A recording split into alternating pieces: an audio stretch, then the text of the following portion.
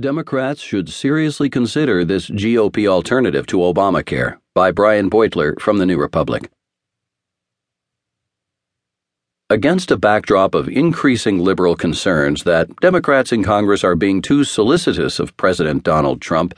too accommodating of his cabinet nominees, too concerned about the challenges they will face in the 2018 midterms, it is worth noting that Democrats have given Republicans no quarter in their efforts to abolish the